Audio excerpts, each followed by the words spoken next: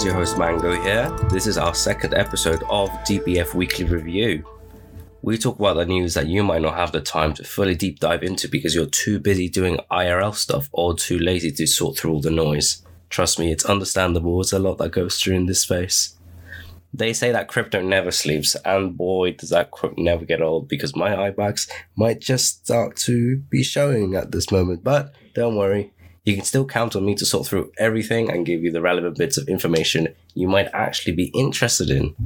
So, this week, we'll be covering yet another Ethereum merger date announcement, commenting on the CPI report of this month, the euro being 1-to-1 to the dollar, Celsius declaring bankruptcy, which we all saw coming, right? And why the USDC coin is the king of stables as of now. Before we go into it, guys, let me just remind you that none of this should be taken as financial advice. All of this is for informational and educational purposes. So let's get into it. Let's start by looking at our old reliable sentiment indicator, the Fear and Greed Index. Some of you might be asking why we use this. Basically, all analysts use this tool, and I want to look like I know what I'm talking about, so I'm going to use it too. Because, for the lols, we want to give you the most impactful indicators that you can rely on. Yeah, that's the official saying. Anyways, on the indicator, as of July 18th, we have a score of 20, which still puts us at extreme fear. What's interesting to note about this is that throughout the existence of this tool, it has never been on the extreme fear zone for 72 days, which is absolutely crazy. As a degen, I do have to ask what the correlation between this tool and the price of Bitcoin could actually be. That's for you degens to figure out. Talking about the price of Bitcoin, we've actually had another green week. The reports say that Bitcoin has been 0.57% up for the week. Ethereum, 16.57% as of recording. Whoa.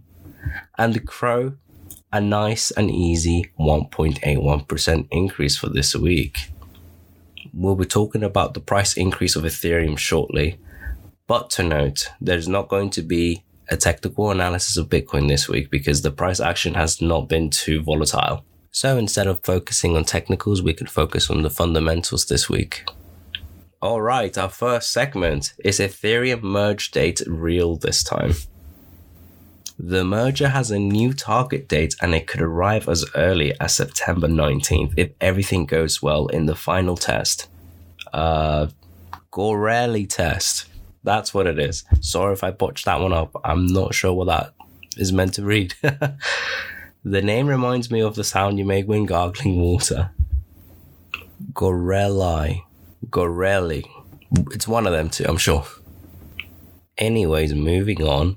The merger will be one of the most important events for Ethereum. Going from proof of work to proof of stake means faster transactions, less power consumptions, and is one step closer to scalability. The timeline for the merger looks like this. Goerli test merge, week 11th of August, the last testnet. Then the merge will happen week of September 19th. A quote from Tim Bako, protocol support at Ethereum Foundation.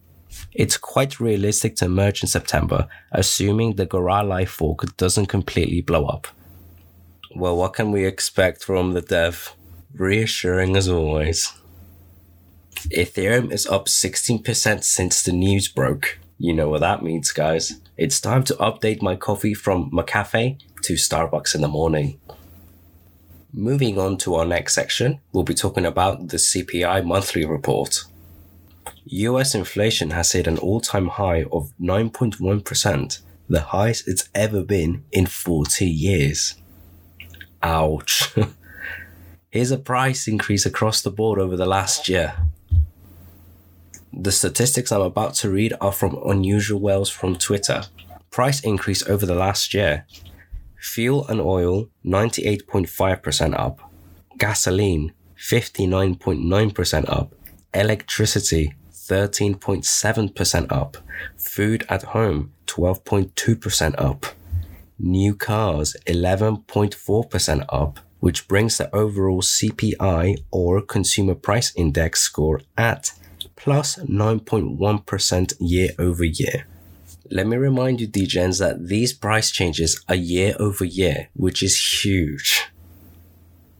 Brace yourselves. Inflation data drives interest rate policy, which pushes the market prices up and down.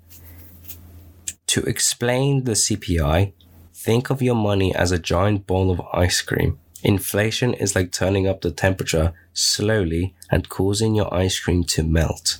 You have the same amount of ice cream, but the melted goop is no longer that nice, yummy frozen snack that you had a few minutes ago.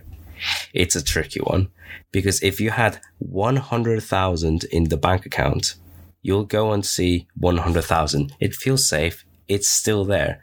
But that 100,000 can't buy the same stuff it could last year. The number's the same, but the purchasing power has gone down. Like a cell phone battery that only has 4 hours, even at full charge. I'm looking at you, Apple. To sum it up, you need to make more than 9.1% on your investments per year just to maintain purchasing power from the previous year, which is pretty difficult to do, especially under these market conditions.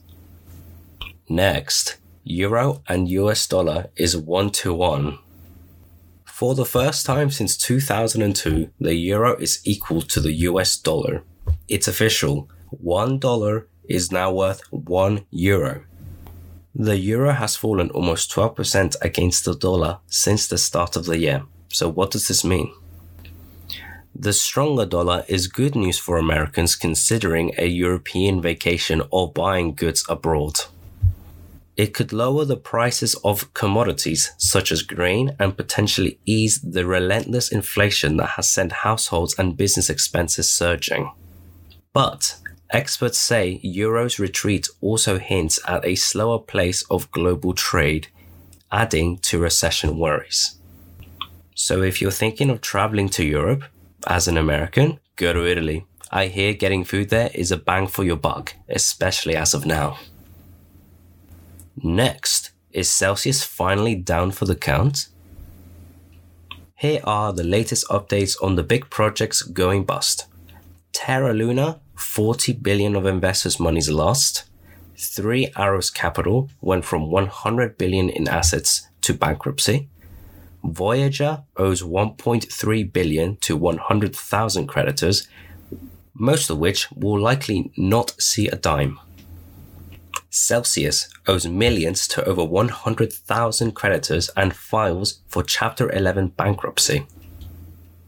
We have to remember that these are just not numbers. These are people's life savings that were tied into these safe havens. This is really sad to see and will be a trust buster for many people who are now traumatized or scared off of crypto. We trusted Voyager and Celsius to be smarter than us, but it turned out they were just as degen as the rest of us. Some experts out there, like Danny Talwar, head of tax at Coinly, think that this could be Mt. Gox 2.0, where customers may not see their money anytime soon. On the flip side, let's talk about the stablecoin that any long-time crypto investor loves, USDC, or the USD dollar of Circle. Before we talk about Circle, let's talk about Terra. Do you remember when Terra exploded? It wasn't that long ago. It was an 18 billion algorithmically pegged stablecoin that reached $0 in a week, and it shook the entire crypto market. Well, one of the reasons for Terra's collapse was that it wasn't backed by secure assets. Stablecoins have been criticized for years for not being transparent about the reserves behind stablecoins.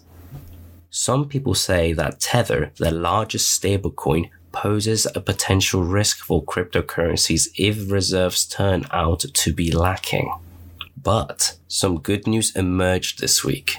USDC, the world's second largest stablecoin with a circulation of 55 billion, released updated data on their reserves backing its stablecoin.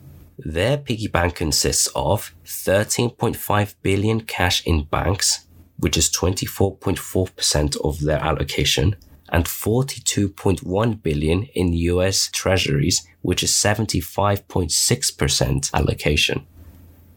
With USDC above 100% backed by cash plus short-dated government bonds, this should give people peace of mind. It is also one of the main ways USDC makes money by earning interest on its reserves. They forecast sales of 351 million by 2022. Why does this matter? When Terra crashed, it was roughly an 18 billion stablecoin that went to zero and most people lost trust.